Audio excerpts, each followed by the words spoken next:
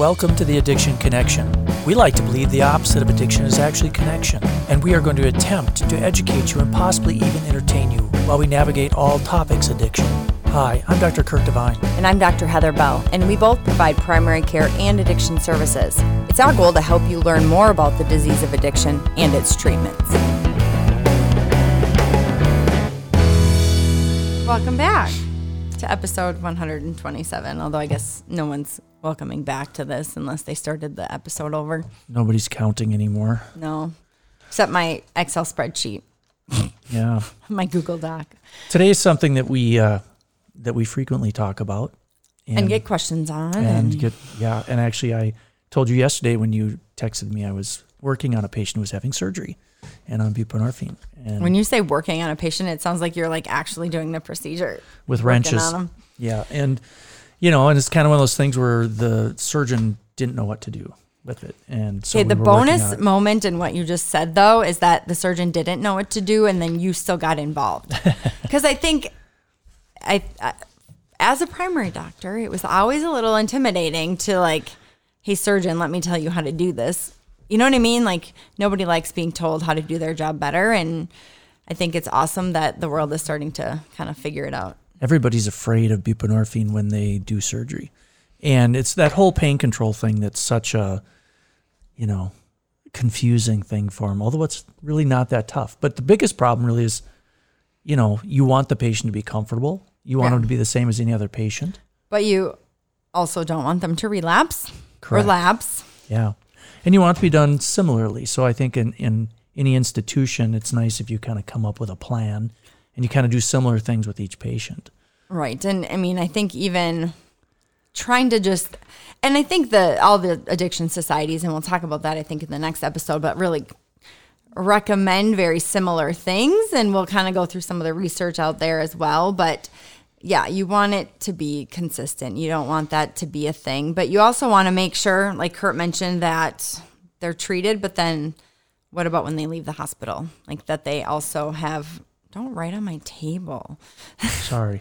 That they have that management. But I think my favorite goal on this list, even though it's the middle one, is really setting that expectation for patients and clinicians, because I think that should be a general goal for every surgery. I was wondering if you're going to say that, because it has to be the same. I think the old way is like, you should have no pain. Right. Yeah, we're going to remove your entire spine and it shouldn't hurt at all. Right. And so, I think a lot of things or a lot of places, even especially orthopedic procedures, which I feel like are the biggies, is that setting that expectation and maybe kind of going through some of that ahead of time. I think that is the goal. And even when I'm starting a patient on buprenorphine, or a patient I've been seeing for a while, sometimes we'll just randomly bring it up, even if they're not, in that moment of about to have surgery, and just say, just something that comes up is, if you were to need surgery, if you were to have that can be very anxiety provoking for you as the patient, not only for the providers not knowing or not being comfortable doing stuff, but as the patient, they get worried. So just reassuring them, like, I can help you through this. And then they all take a deep breath. Yeah. If I had a nickel for every time that patient showed up and said, I'm having surgery, they're stopping my buprenorphine, I'll be like, no. and we'll talk about why. Then why we'd be doing this podcast from like a beach in Fiji. If we got a nickel for that. I frankly don't know where Fiji is, but let's move on. Oh my God. So there's a lot of things to consider when we're talking about buprenorphine and how we're going to control pain. And a lot of it has to do with those silly little mu receptors. Like the science of it. Why is this? Yeah. Yeah. And then, so the mu receptor, what is the role of it? Obviously for pain management, but when you're talking about, more of the pharmacokinetics and all of those things with buprenorphine at the mu receptor that's where it all comes through. Big word. And so much of it is the difference between the opioids and how they're attracted to that mu receptor. We're going to talk about that and talk a little bit about, how buprenorphine kind of measures up, if you will, as far as a pain medication. I think that's also a pretty good misconception. So, yes. and like in our, the different protocols that we helped make for different communities that we work with, it's really dividing up the type of surgery somebody's having. Yep. Mild, moderate, severe. Yeah. I mean, how much tissue damage is there, right? It's all about that. Right. And that's where I this is totally off from like, I think this is supposed to be the third version of this, but it's like having those conversations with the surgeon and having that open communication and team-based care. But let's go back to the science. Oh, I just woke up. Research.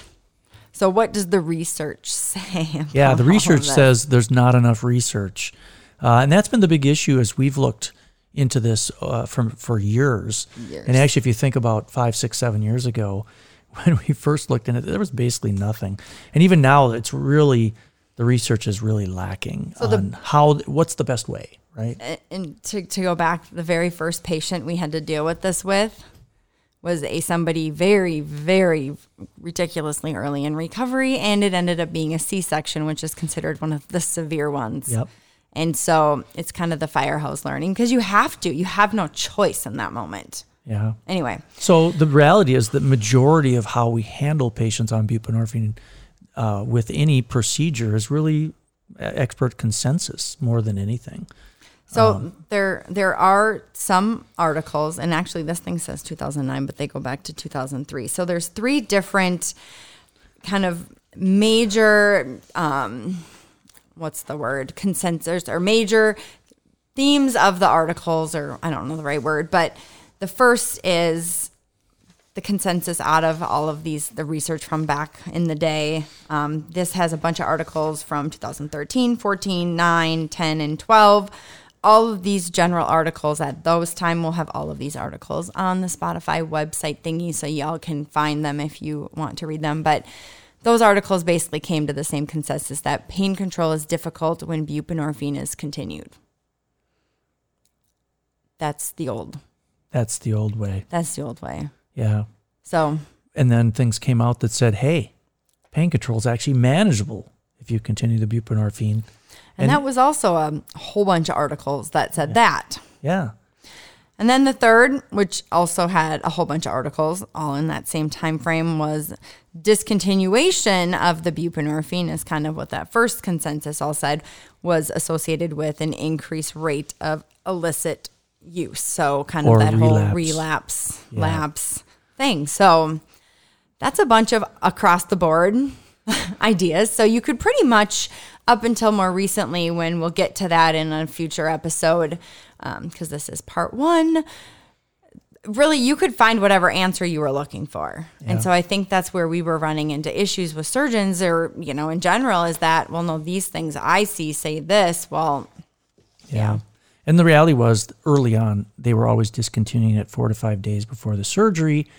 And then they would give them opioids for their pain. And then they would leave the hospital and they would relapse. And so we know now that that's not the best way. And it's interesting if you look at, how good is buprenorphine for pain. Remember that buprenorphine actually was initially studied for pain at one of the narcotic farms. There you go. Yeah. So long time ago. I think, we have to, the question that everybody always asks, and why all the discontinuation recommendations came from, is because of that whole, we know buprenorphine has a super high affinity for that mu receptor. We'll give you the numbers in a second. And so how could you possibly have, be able to treat their pain thinking that you only had to use a full agonist opioid to treat pain? But how do you do that when there's a high affinity there? So that was always that fear. Yeah, and I think that also when we talk about the affinity of the buprenorphine for the mu receptor, it really plays into that whole why we have precipitated withdrawal, right? Because the buprenorphine is so strongly attracted, it will push other opioids off, such as fentanyl, because it's 6 times, No. Oh, yeah. Sorry. Oh, yeah, you correct me. It's like it has a 6 times higher affinity for the mu receptor than fentanyl. And so it really wants to sit on that mu receptor. And so keeping it around, if it's a good pain medicine, is also helpful as well. As much as no one's going to remember these numbers, I think it is important to list them from all of them on there. So it's only just under 2 times higher affinity than Dilaudid, hydromorphone, 5 times higher than morphine. Kurt just mentioned 6 times higher affinity than fentanyl. So we'll push all of these off, and 120 times stronger than oxycodone. Stronger affinity. So it is like a super magnet. Which is why people are like, it is impossible to treat perioperative pain. But the reality is is just because it has a high affinity doesn't mean that it's on all the receptors. Correct. And that's where we have an opening for pain control. So is it additive or is it is it a competition? So that's based on your dose. And so after, I think the first wave of recommendations was always, let's discontinue everybody's buprenorphine. And then there was this second wave of, let's just get them to a lower dose. Open up so some it receptors. would open up some receptors. And I'm not saying that's totally wrong now, especially if they're on super high doses. But really the bottom line is if you're going to taper them to a lower dose pre-op, and you have that time, what is their risk of relapse? If they start going from 24 milligrams down to 16 and they're having cravings and triggers and using dreams and you got a week yet till surgery, is that really the best thing? So it is very patient-based, but it is important to understand that different doses of buprenorphine will occupy different levels of the receptors. Yeah, you remember when for a while it was like you need to taper them down to 12. Right. And that was kind of the thing. So we were taping people down to 12 a little bit because it thought it opened up more mu receptors. Which it does. Which it does to a degree, but that doesn't make a big difference. Right, because even at 32 milligrams of buprenorphine, which, 24 is kind of where most people end because it is one of the higher ends, which there's not much difference. But even at 32 milligrams, different, studies, you have between 2 and 12% of mu receptors still open and available. Yeah, open for business. So if you think of the average patient that you come across maybe is on 16, probably the average study has shown somewhere between, 10 and 15% of those receptors are available. And those can be used as well. And again, we're also assuming that buprenorphine gives some pain control. Which we'll get to. Yes. So ultimately, you can still use other pain medications. And it's, it is important though to look at the affinity and seeing, is hydromorphone's going to be a little bit more effective because it doesn't get as displaced as quickly. So if they're in a hospital and it's more, IV stuff, they can still get that pain relief. So, yeah. All right. So let's talk about some metabolism of buprenorphine. Oh, it's metabolized. And actually, this is something if you're checking levels, of course, that it switches over to norbuprenorphine, which is, metabolized by the liver. Mm-hmm. Sometimes we talk about, do you need to check the liver every time you start people on it, but for the most part, I don't think we do unless they have a lot of alcohol intake. I literally don't think I've ever checked liver function starting buprenorphine. Risk benefit, man. Yeah, but I think that the reality is that norbuprenorphine is also an active metabolite, so it does improve some of the discomfort. It has some weak analgesic activity in comparison to the actual buprenorphine.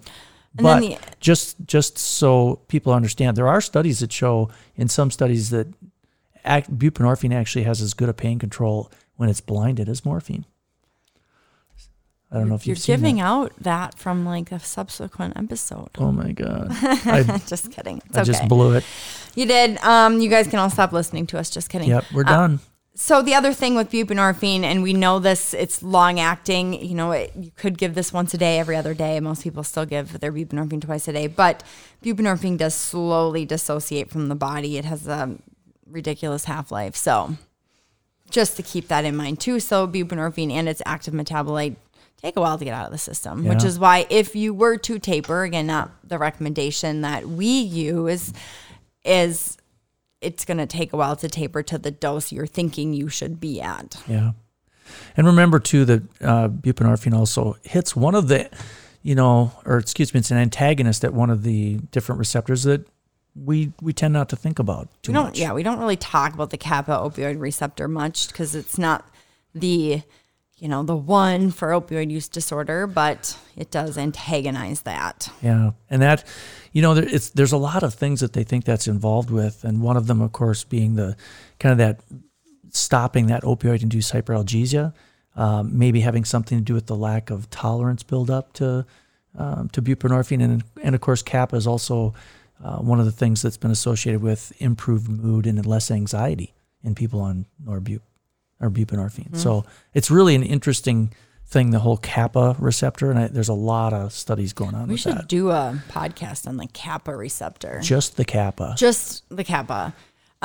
We forgot this bullet point when it was important, so I'm going to point it out because I think it is important to note. I'll decide. Is that there are really no studies out there that, I mean, people consensusly say there's no studies. It's not just me saying that states you need so much opioid to get any type of pain relief. So we don't know, like, oh my gosh, if you have this major surgery, even if you're opioid naive, you need to have this percentage of all your opioid receptors bound to have pain relief. And so there are no studies to say that. And so we can't say you need to get down to 12 milligrams because we need 20% available. Yeah. We don't know that. And I'm guessing if there were to be studies, it would vary between people. And yeah, because people are clearly different. So Dr. Bell. I think my point in that is get that to it. Whole tapering down to 12 preoperatively, again, if we don't know how many receptors need to be available, how do you decide? It's an arbitrary number you're tapering to. I get it. Okay. So what's the point? What does it mean? I think we're going to just kind of give you a teaser for the next episode. I think in the next episode, we're going to talk a little bit about, what does this all mean then? If we're going to continue the buprenorphine, why and how does that work? And what's the data show on that? What's the data show? What we do know is that you mentioned this already, and historically we taper people off, and are they going to relapse even before surgery? Are they going to relapse when they get their full agonist opioids post-op? So that is the risk. And obviously that risk is very large, especially now in the day of fentanyl and overdose deaths and all of the things. And I suppose we'll end with all of that. I think it's important to remember that those sugar addiction episodes are out there. And I don't know, I think the opioid and alcohol stuff and some of the other ones are really getting a lot more hits. I don't think people care about sugar, Dr. Bell. I think everybody cares about You know why I think the sugar ones are popular? Like, really, not because they're like super amazing, because there's a lot of information over 5 episodes. Why I think they're popular is because it's not heavy. Not, like the suicide ones, obviously that's very heavy, but like addiction it's obviously so rewarding when you treat patients and you see that whole turnaround of everything. But it's also it's an intimidating specialty. It's an intimidating topic just because of how widespread and severe the disease that it can be overwhelming. And I think sugar is just it's a fun topic. So it'd be rewarding if I turned somebody's sugar addiction around. Well, sure. But I think people just... Is that powdered sugar on your face? I think people just like talking about day-to-day normal things like sugar. Like Kit Kats. It's lighter. It's a lighter topic. All right. Well... Unless you eat a lot of it, it's heavier. Do we have to do any disclaimers like don't do anything we tell you? No, we don't have to do that. Just that, obviously, y'all found us, so you know that we're on Spotify and all the different locations, and we are now part of Ars Longa Media, which is a super awesome organization or company or I don't even know what you call it, online. Now you're confusing me. Place that, with different podcasts are also out there with different, whether it's mental health and different topics. Yeah. And our amazing, the producer, Dr. Patrick Beeman, he took his boards yesterday, which is now a week after, we're taping this, but he took them yesterday. Today. No, it was Thursday. That's yesterday. I texted him. He didn't respond. Hopefully it went well. Hopefully. All right. Well, we will let Casey throw a little music on there. Also available on Spotify and Battle Lakes.